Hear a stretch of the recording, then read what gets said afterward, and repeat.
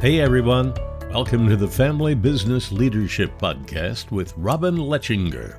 Every day, Robin leads and guides family businesses as a lawyer and board member.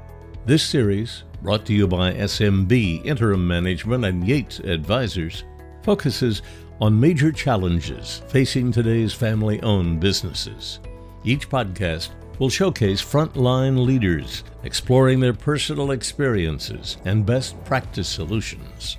If you're a family leader, board member, shareholder, or professional advisor, you will welcome proven approaches to the challenges of governance, succession, leadership, strategy, multi-generation ownership, and more. And now, let's hear from Robin as she introduces us to today's guest. Welcome to the inaugural episode of the Family Business Leadership Podcast. Our first guest is Dick Seaman, the chairman and former CEO of Seaman Corporation, a $200 million industrial fabric manufacturer. Dick, who himself is a second-generation family business owner, is the living embodiment of family business owners being stewards of their family's business. Dick, welcome. You are the perfect first guest for our Family Business Leadership Podcast. Your stewardship mindset is what has been a guiding force in Seaman Corporation's growth from a $10 million company that you took over from your dad to what it is today, a $200 million enterprise, all still being owned by your family. So let's start, Dick, with what it means to you to be a family business owner. What I've learned through the decades of my career with our family business is that family businesses are a unique treasure to this country and to our society. And they're a unique treasure to the families that own them. I think the paradigm is that children of founders or third generation members of family businesses tend to think of them as entitlement, as a way in which they get the revenue for their lifestyles, whether they actually are working in it or not. And the reality is that they're really stewards of a treasure because, as you pointed out, there are a number of families whose livelihood depends on how well you as owners and you as the leader of a family business run that business for both growth and long-term sustainability. In thinking about a family business or thinking about shareholders in family businesses as stewards, what would you say is necessary to get everybody aligned into that same vision? Well, I think it takes a great deal of communications to do that. I also think that in our country and our culture, you have to showcase true multi-generational family businesses and the values they provide not only to the owners, but both to the customers, the employees, also to the communities, in contrast to what we see being showcased in that our public companies, private equity companies, people who build businesses to harvest them. And that's a big job to do that because this idea of responsible stewardship in family businesses for multi-generational purposes is a hidden secret, is the way I would look at it. I look at it as, in a sense, if you own those businesses and or if you run those businesses, it's almost a higher calling because what you're doing is trying to build something for the future, not something that can support your current lifestyle.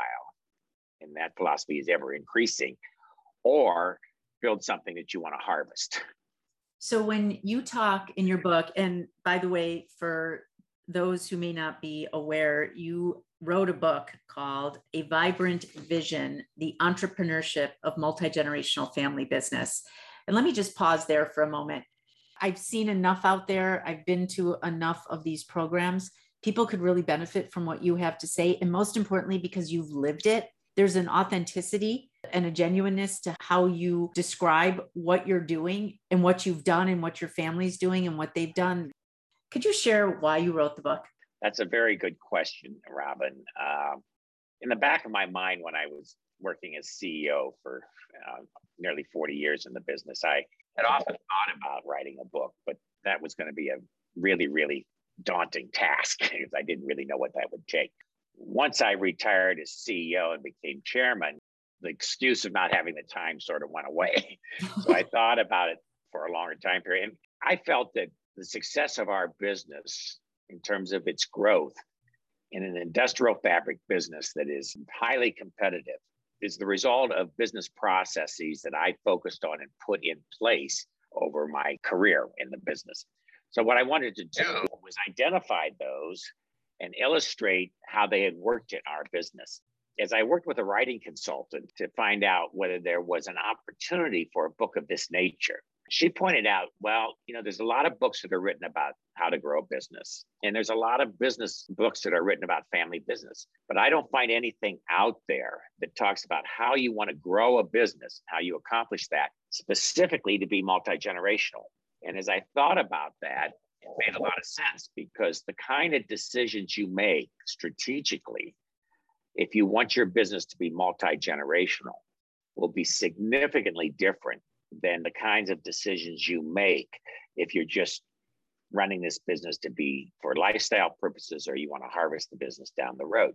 So I was going to try to accomplish both things as I wrote this book. One was to really focus on what I think are critical business processes to grow a sustainable business. And then what are the additional things that you need to do if you want it to be multi-generational in your family? So you actually melded the two concepts into one. And having read your book, I can say that you absolutely accomplished it. And I can tell you that having recommended your book to many others and having bought many copies of it to give out to others, you've done a great job.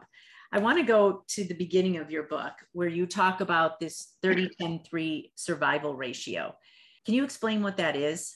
Yeah, that is kind of a generic measure that proves to be true empirically, and particularly in North America and to some degree around the world.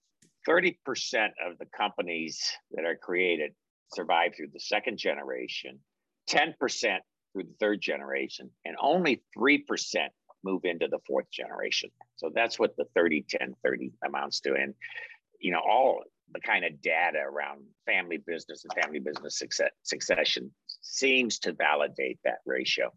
So would it be fair to say that one of the goals of your book is to increase that 3% to something much higher, maybe even closer to 30%, so that we can have these multi-generational family businesses throughout our country, if not the world?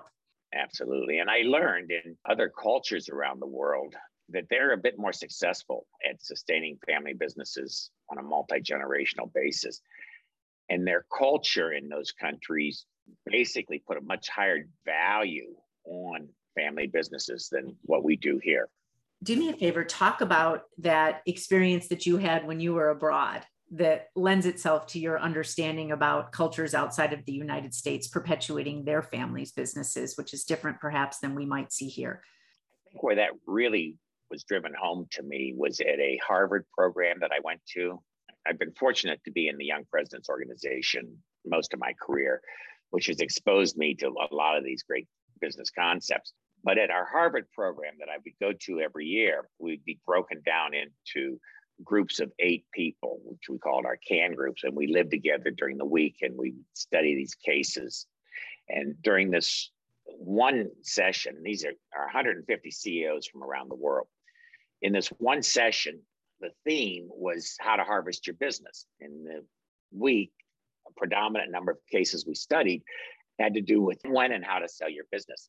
I had a Korean president in my class, my group of 8, who was the president of a very large construction company in South Korea. And about midway through the week, he just stopped us as one of our study sessions. He says, I don't really understand what we're talking about, harvesting your business. He had been educated in the United States and had worked in the United States for a bit and then went to work in Kuwait, basically did not want to go into the family business.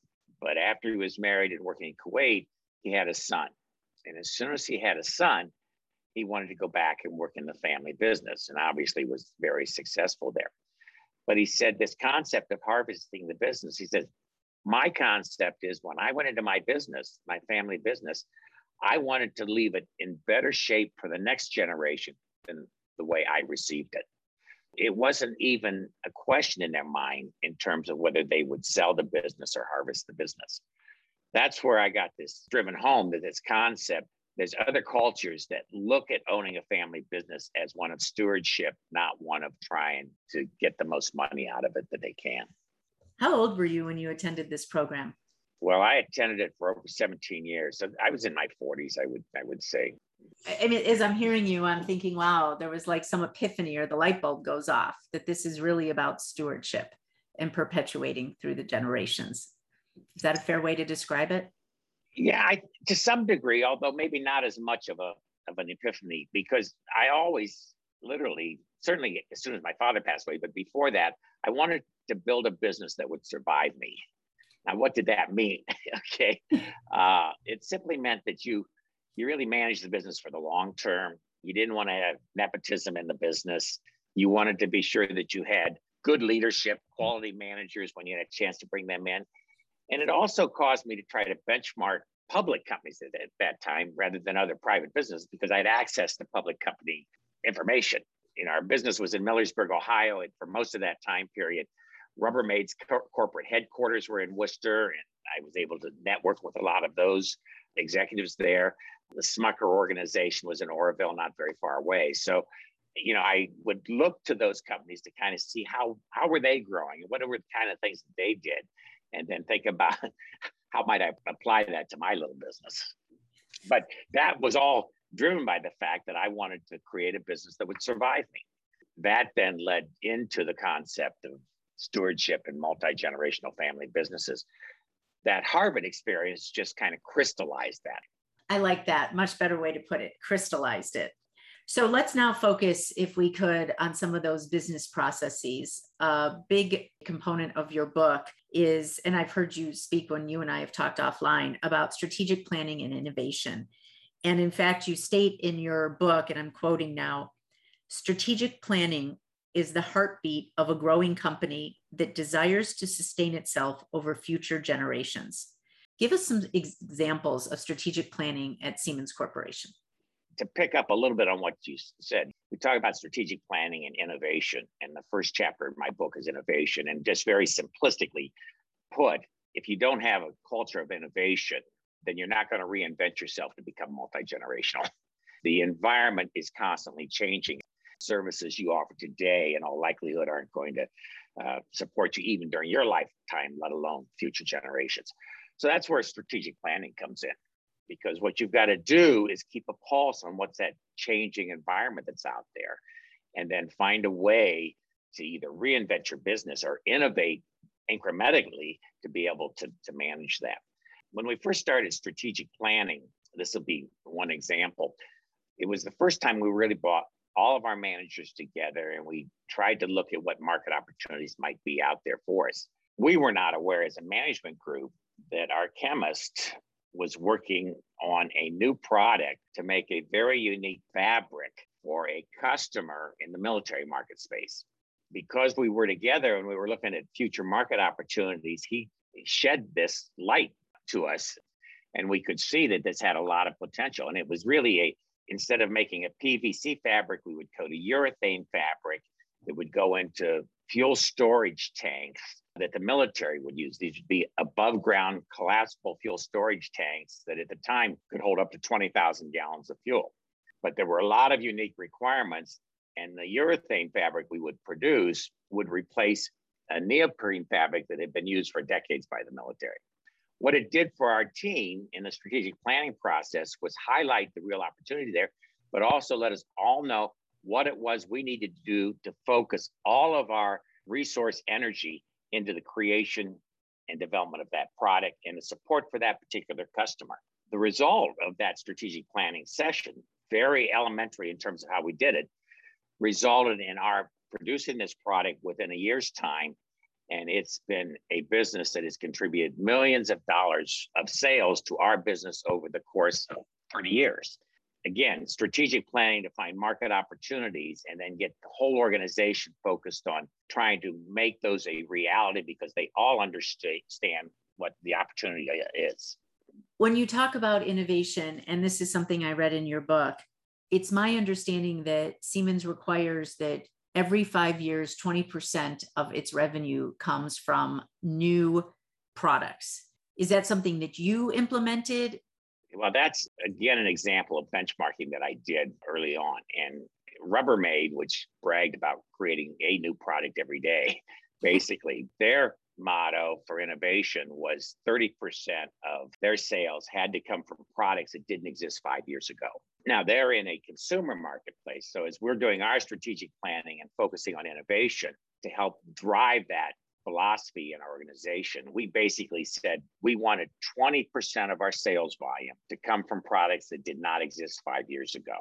And when you set that as a goal, then you have to be constantly innovating and to some degree reinventing yourself. So that's where that came from, was from benchmarking. Did it work? It has worked. Yeah. We measure that all the time and we look at it. And, for the most part, that's our growth comes from those products that didn't exist 5 years ago. So here's a question for you about innovation. I've often thought that innovation is a little bit of a DNA thing. In other words, you either have that drive to be an inventor, drive to be somebody who comes up with new products like that chemist you talked about, but not everybody on the team can be an inventor. So speak to me about how you create a culture of innovation if not everybody on the team is necessarily seeking to find the next, iPhone. It's another great question, because I think innovation and institutionalizing it into your business in a robust way is one of the biggest challenges that are there. And one of the problems is that most businesses, when they start, are started by a founder who's innovative and very entrepreneurial. Not everybody has that in their DNA. And so how do you create that in the culture of your organization as you're growing larger? One of the biggest roadblocks to innovation as a culture in an organization is the success of the organization. The example that I will use is that, as an entrepreneur, when you're trying to create a new product and you're starting your business, you've got to get sales from that product to make payroll or to put food on your table, whatever. So, have that sense of urgency that's there. As you become more and more successful and you build a R&D department, you don't have that sense of urgency. People can be creative, but they don't necessarily link it to the fact that you've got to commercialize that to generate revenue to help support the growth of the business, because the rest of the business is going very well. I think also you have to seed your organization. People in business development and in product development have to be entrepreneurial. You have to find people who basically would love to run their own business. There are a lot of people don't have that, and the inertia of a successful organization will make it very difficult to keep that sense of urgency that's required to turn a great idea into a real commercial success in the marketplace. So before we turn to leadership, let's spend a few moments on you and your dad. So your dad's clearly was an inventor. Yes. And you're clearly an entrepreneur who has a vision. So talk to me about the similarities and dissimilarities between you and your dad that you would then translate into best practices that you could share with our audience about how to perpetuate a business through the generations, given your two different people, yet you seem to have some overlapping similarities.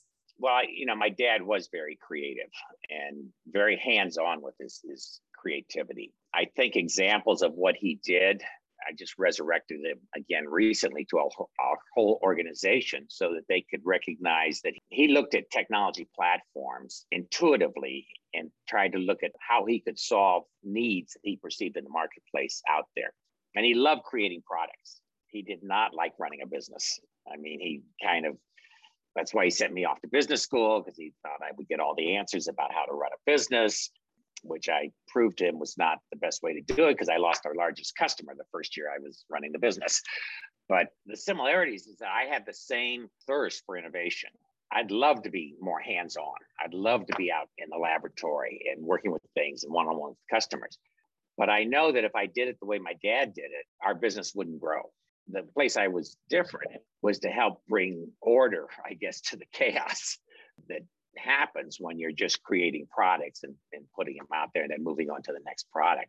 What I brought, I think, was a love for everything he had and his passion, but I didn't I didn't let myself be consumed by that. I started putting in the organizational structures that we need.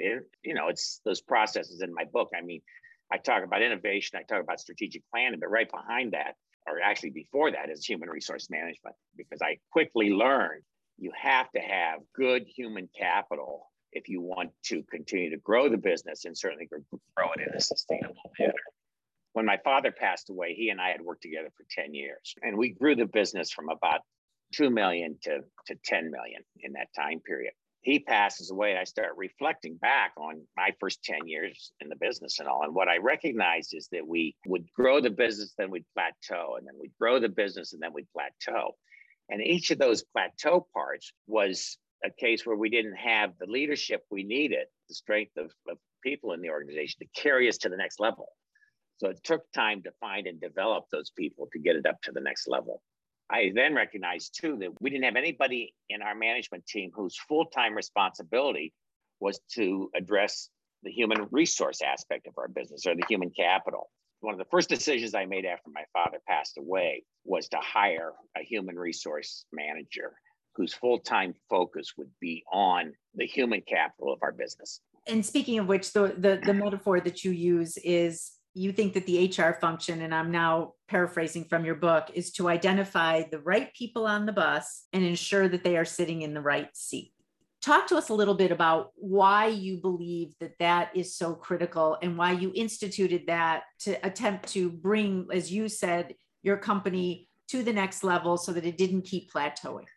You need to understand where you want to go with your business. You then need to understand what the structure of that business organization is going to have to be to take you to that level.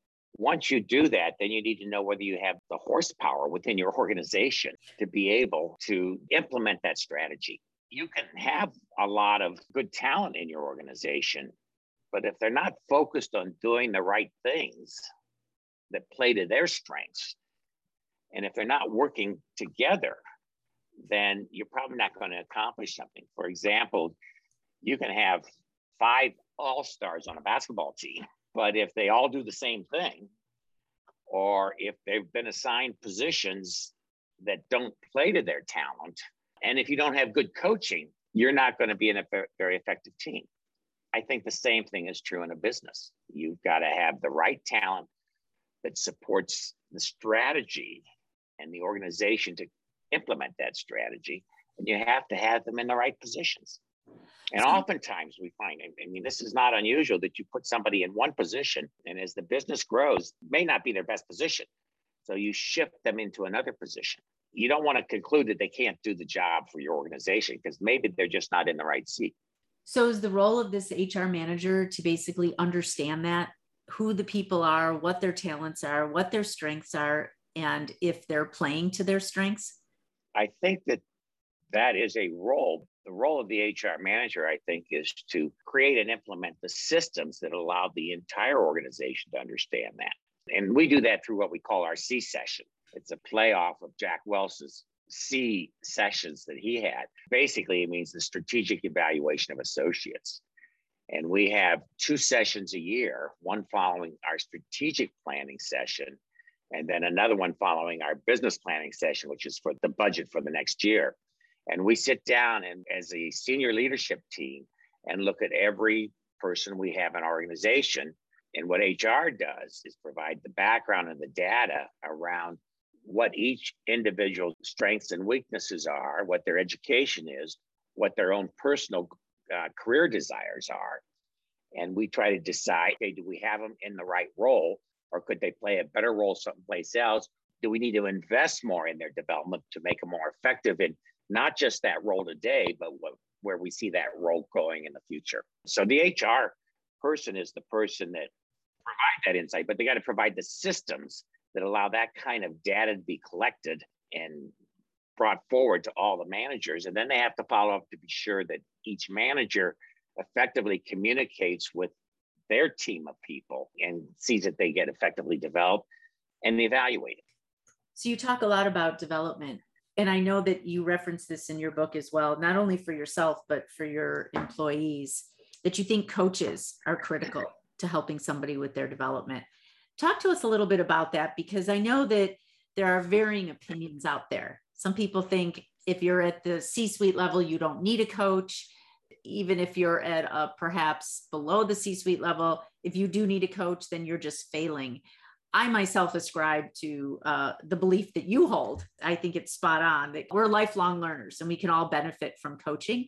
But speak to our audience a little bit about your beliefs on coaching and how you personally have benefited from that in your work with Seaman Corporation and even your family. I think because of my interest in mentors and my interest in continually improving and benchmarking, I was more receptive to the concept of coaching for myself. Fortunately, we had a member on our board of directors that I had, when we started building our outside board of directors, who we had used for candidate assessments. He had a psychology background and did coaching. I engaged him to just watch how I was handling my job of being president of the company. And he would sit in on meetings and watch how I would conduct them. And then after the meeting, he would give me some feedback that helped me understand how to maybe do a better job of that. That was some of the early experience and exposure that I had with coaching. It started again to crystallize with me was at a YPO program that I went to out in California. One of our resources was the then CEO of Charles Schwab. It wasn't Chuck, but it was, I can't remember who it was at this time. And he spoke to this about 125 CEOs in the audience about the growth and development of the Schwab investment company, which was very telling because it was very large at that time, I think 11,000 employees and all. And near the end of his session, he said, well, I'll take one more question. And one of the people in the audience said, well, what is it that you do to keep yourself in tune and go? And he simply said, well, I have a coach. And he says, all of my senior managers have coaches. He said, you know, an example, who's the best golfer in the world? And at that time, it was Tiger Woods. And he said, you know, Tiger Woods always has a coach watching him because every swing he makes, he could vary in one way or the other. So he always has that coach. And so when I came back, I started to be more proactive about finding coaches for our senior managers.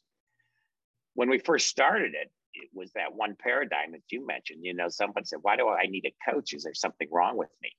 But it only took one or two people to go through that process for not only them to recognize that we were investing in their future, but other managers started to get in line for a coach. And so it has continued to be a very, very important part of our human resource management and development process.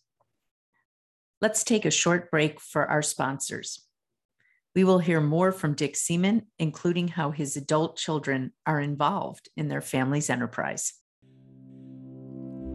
This podcast is sponsored and produced by SMB Interim Management and Yate Advisors. SMB Interim Management works with privately owned businesses that request assistance to solve significant time-sensitive operational challenges. SMB's core business is the placement of an interim C-suite executive to assist in solving critical operational challenges or to shepherd an organization through an unexpected departure. Their executives are uniquely matched to the industry and challenge for each assignment. SMB has a proven group of over 700 senior executives that can be deployed on short notice to solve the client's issues and then exit. Contact SMB at smbim.com. That's smbim.com. Yate Advisors helps law firms build family business practices. Through team coaching and consulting, Yate helps lawyers create demand for their legal services by recognizing their unique needs of family businesses. Yate will help your firm understand family businesses and develop solutions to their most important challenges. Find us at yatesadvisors.com, yateadvisors.com. You know, you mentioned starting this whole thing with coaching, even prior to this YPO meeting that you attended with somebody on your board. And I believe you mentioned that this was an outside board member. And by that, you mean a non-family member who sat on your board. Yes. Mm-hmm.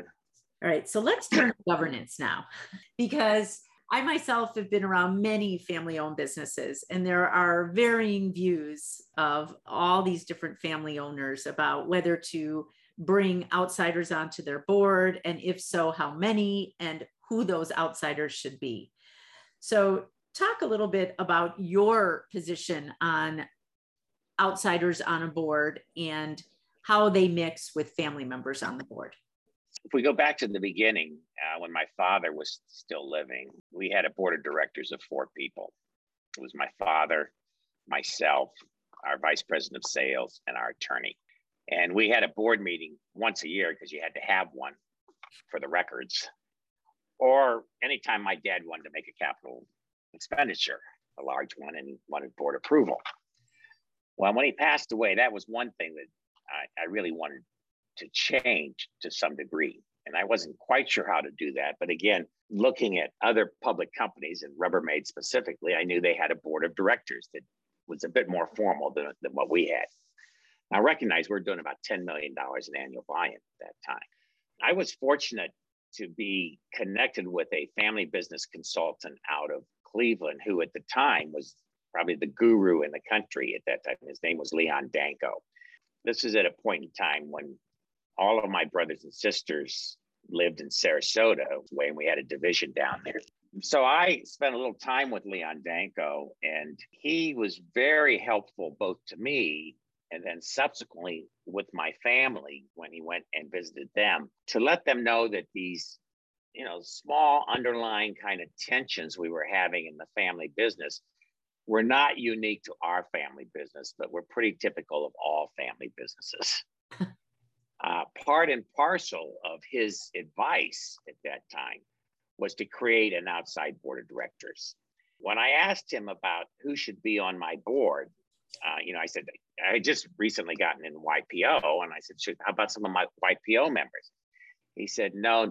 He says, you can get their advice anytime you want it. He said, and don't put anybody that you're paying as a resource consultant, like your banker or your accountant or your lawyer, on the board, because you're paying for their advice anyway. And you don't want your, senior vice president of sales on, because you're paying him anyway for his advice. He's not additive once he gets onto the board. You want people whose advice you otherwise not be able to tap into. He was valuable to my family. It was valuable to me as he spoke to my family, because he convinced them early on that they shouldn't be on the board. They were shareholders. They were not necessarily governance people. And that opened the door for me to start to create this outside board of directors. I began then to kind of keep my eyes and ears open for people that I thought could be effective on the board and would make a commitment to our business. And it took several years, I would say 5 years or so, to build it from this group of 4 insiders that we had to a group of, I'm going to say 8 or 9, which at least 6 of them were true outside independent board members. And today, who sits on Seaman Corporation's board? Today, we have a board of 10 people. I'm obviously on the board as the chairman. My 2 daughters are on the board, primarily so that they can get more experience around governance and being a better shareholder, active shareholder for the future. They convey the next generation's family interests very effectively. Our CEO is on the board, but he's not a family member. But he's an outside CEO. And for the most part, if you have an outside CEO, they're going to want a board seat, which is an important role for them. Then we have 6 more that are truly independent, non-family board members. Depending on how you look at it, it's still majority independent board members on our board. And actually, the family business boards that I've sat on, one I currently sit on and one I sat on previously, that's my experience too. It's typically a mix of independent board members and family members. I want to go back for a moment. Your father was the founder, and whether he had the title or not, CEO. And then you then take over as president at some point and then CEO. And now you mentioned that you have a non-family CEO. Talk to us a little bit about that transition, what that was like for you, and frankly, what it was like for your family. It was an interesting journey. Okay. We knew that none of my children had an interest to be be the CEO, certainly not the next CEO. As I was approaching, I'd say between my 65 and 70 years of age, leadership succession certainly was of concern to the board, as well as to myself. Actually, where it got started was my COO, who was about 3 years younger than I am, went to the board and said, I would like to retire in 2 years. That got a real awareness before my board when they thought, well, we don't even have a successor for the COO role. And that's 2 years down the pike. And we're quite sure Dick probably doesn't want to go back to doing all the detail that a COO does. We decided to start a training program, identifying internal people and a leadership, more intense leadership training program, primarily to succeed my COO. That was going to be the role, with the anticipation that that person could then become CEO. We selected 2 people that were high performing, high potential people. And we told them that what we're going to do is start you in leadership training, probably to fill this role that Jim Dye, our COO, is filling. And I don't want this to be perceived by either of you as a horse race, nor the organization. So our education process included a leadership coach, more training at the Harvard Business School programs that they had, as well as spending time with me in our quarterly retreats that I would do with my COO. A business model that started to surface, or an organizational model, was one of co-leadership, because both of these individuals brought unique traits to this role. And it was really a case of 2 of these people in leadership. 1 + 1 might equal 3 in this regard. And they seemed to get along really well. We were moving towards a leadership role where we would have co-presidents, and then even perhaps co-CEOs once I retired. That worked well for a couple of years, as they were co-vice presidents or co-executive vice presidents. And then what we saw was that one of the development areas, particularly around culture and compatibility of culture, seemed to progress more rapidly with one than the other. And we had a few situations that occurred that essentially got the board to recognize one of these people should really step up and not the other. So we made him one of them COOs. Then we have our outside non-family CEO, who had been with the business for 18 years. And so my family members knew him, and they were involved in this process. If not on the board, I mean, they knew what was going on. And so they were pretty comfortable with that. Let me stop you right there, because I think it'll be to those family members who are maybe not in management, but are more in roles like your daughters. I don't know if they're actual shareholders or shareholders to be. That doesn't matter. It's more they know that eventually the business is going to come to them. Right. Tell us how you involve them in that process. Having gone through that process myself as the outside, as a general counsel for a family business, I know how there can be having a voice versus a vote. I'd be curious how your family managed it and how you in particular helped them manage through it, so that at the end, everybody felt comfortable with this new non-family member as the CEO. Well, one of the things that worked to our advantage was that none of our 3 children wanted to be CEOs.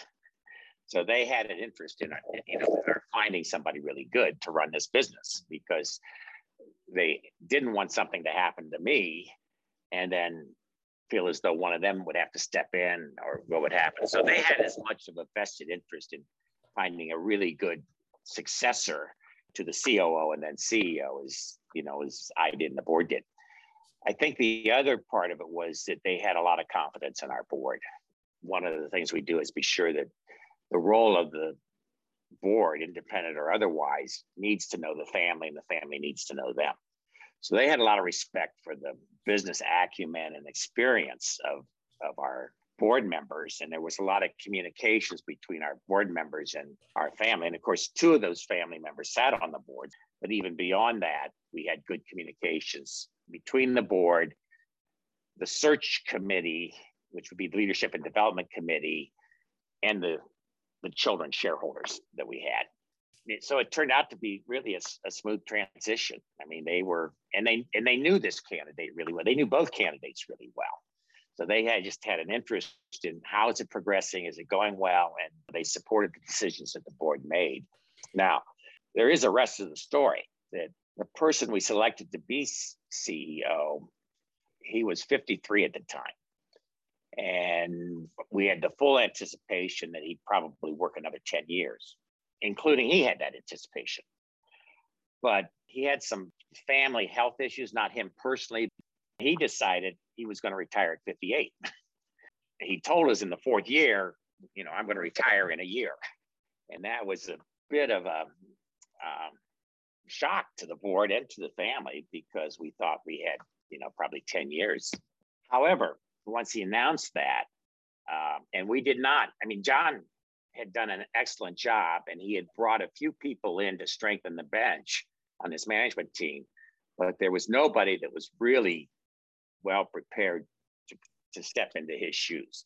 So this meant we had to do a full-fledged search there. And I looked at it as that's a good thing to do. Let's bring in a firm. Let's not only give the board experience, some of whom had this kind of experience, but the whole board experience and my family experience that if we suddenly don't have a CEO, how do we go about trying to find that CEO?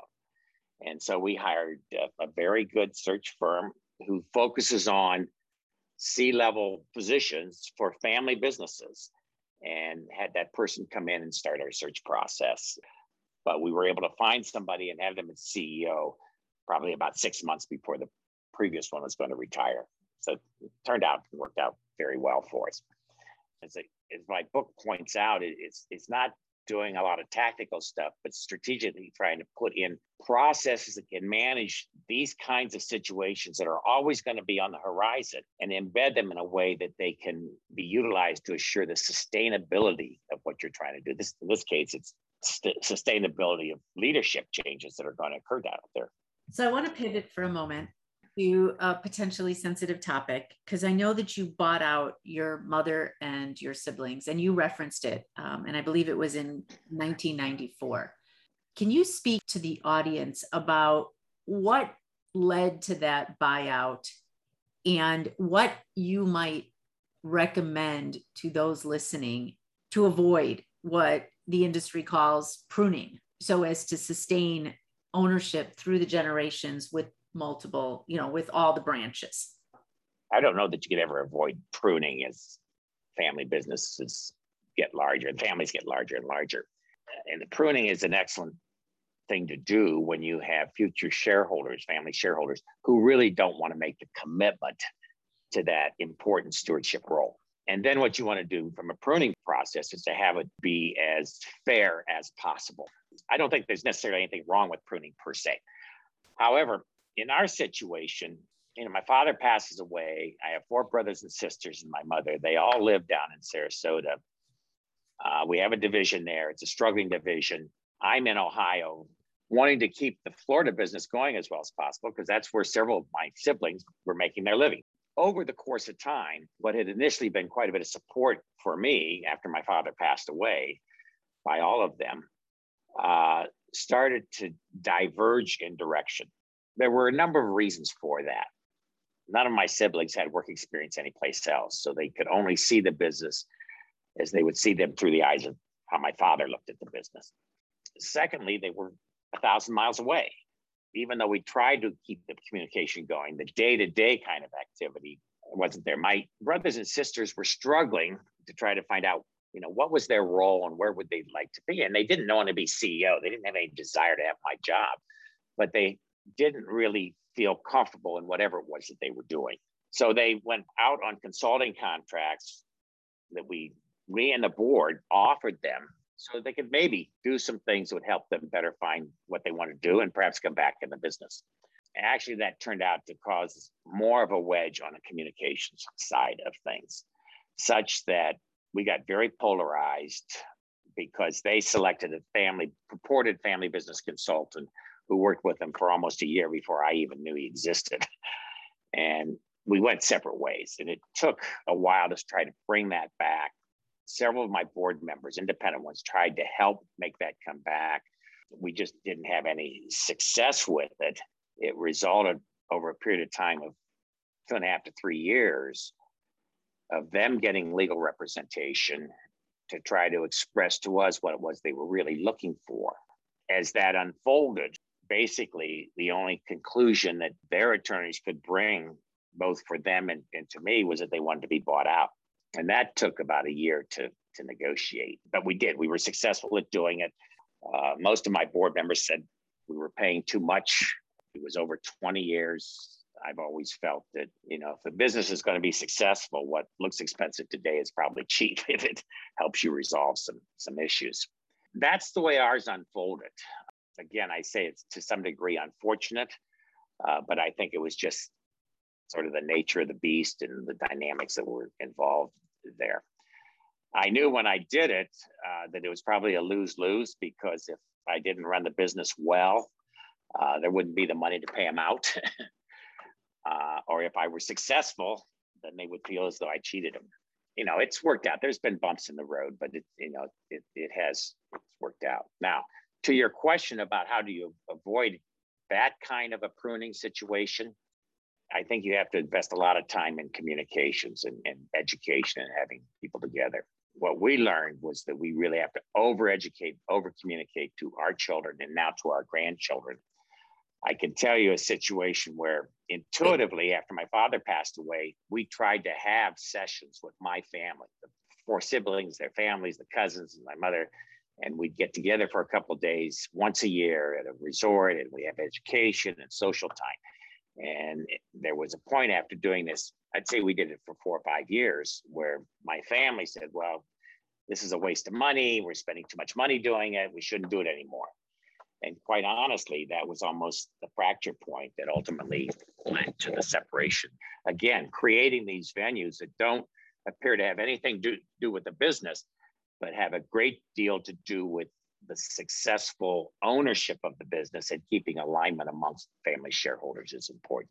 It's almost like you were reading my mind when you said over communicate and over educate. So talk to me a little bit about how you do that today with your children and your grandchildren. And if you could share, if you don't mind, the ages of these people, because I think it'll help the audience understand where they are in their life cycles and all the things that are going on in their lives. Because I imagine that your grandchildren are very busy starting to create lives, their young adult lives for themselves.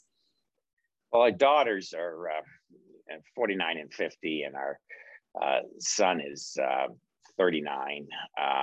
But they've been involved in this process for 20 years. And I'm so grateful that they have been as engaged as they are, and that they see this role as one of stewardship and not entitlement. And they see that because, today it's 400 families that work for us, and they recognize the importance of having a good business that maintains their livelihood. We have a family council. My oldest daughter, Carrie, is the head of that family council. And again, this has evolved really over years. It's got its own formal charter. It's got its own committees. It's got a philanthropy committee. It's got a governance committee. It's got a business liaison committee. And those committees are chaired by my children's generation or their spouses. We have 8 grandchildren that range in age from 21, and then it goes all the way down to 5.5 in age. So the span is from 5.5 to 21. We have an annual family assembly orchestrated by our family council, and we try to bring all generations in. And when we bring them in, sometimes we'll have these sessions at one of our plant locations, and we have interaction of them with our employees. The importance of that is for the employees to see that we have interested next generation owners of the business, so they don't have to say, well, what's going to happen to the business when something happens to Dick? And the other part is so that these grandchildren recognize that we're supporting the livelihood of very real people that are out there that are doing really good things for us at that point. We look for resources to help with education. We're going to put education on personal finance and things like that to help them be better young adults out there. We don't want to make them feel as though they're obligated to go into the family business. We want them to have the freedom to select the career that they have this passion for. By the same token, we don't want to overemphasize that and have them miss the opportunity that might be in the family business. Because if we can get family members who are capable and have a passion for the business, those are the best, leaders we could have within the business itself. So that's how we try to balance that. One of our family council committees is the education committee, and they're constantly looking for ways to educate all generations. Dick, this has really been such a pleasure. I mean, really. And you are the epitome of how to perpetuate a family business through the generation. And what's fascinating, at least to my ears, is that it's not quite how it started. You have your father and then you, and then it would have seemed like, okay, and your siblings will continue on and your nieces and nephews. And that's not quite how it worked, but yet you started it up again and you're doing it with your children and your grandchildren. And I can't wait for 20 years from now and to see where you're all at and what's going on with the Seaman family enterprise, because it's wonderful to observe. And I do believe it's why I've spent a lot of my career. I believe that family businesses are the backbone of our country, if not our economy and maybe the world. And you're doing it, you're contributing to it, your family's contributing to it. And thank you for all of this today. It's much appreciated.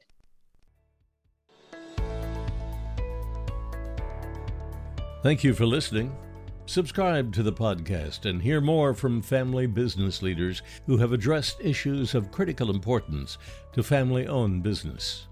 For more information about the podcast, SMB Interim Management, Yate Advisors, or Robin Lechinger, visit us at familybizleadership.com. That's B-I-Z, biz. familybizleadership.com.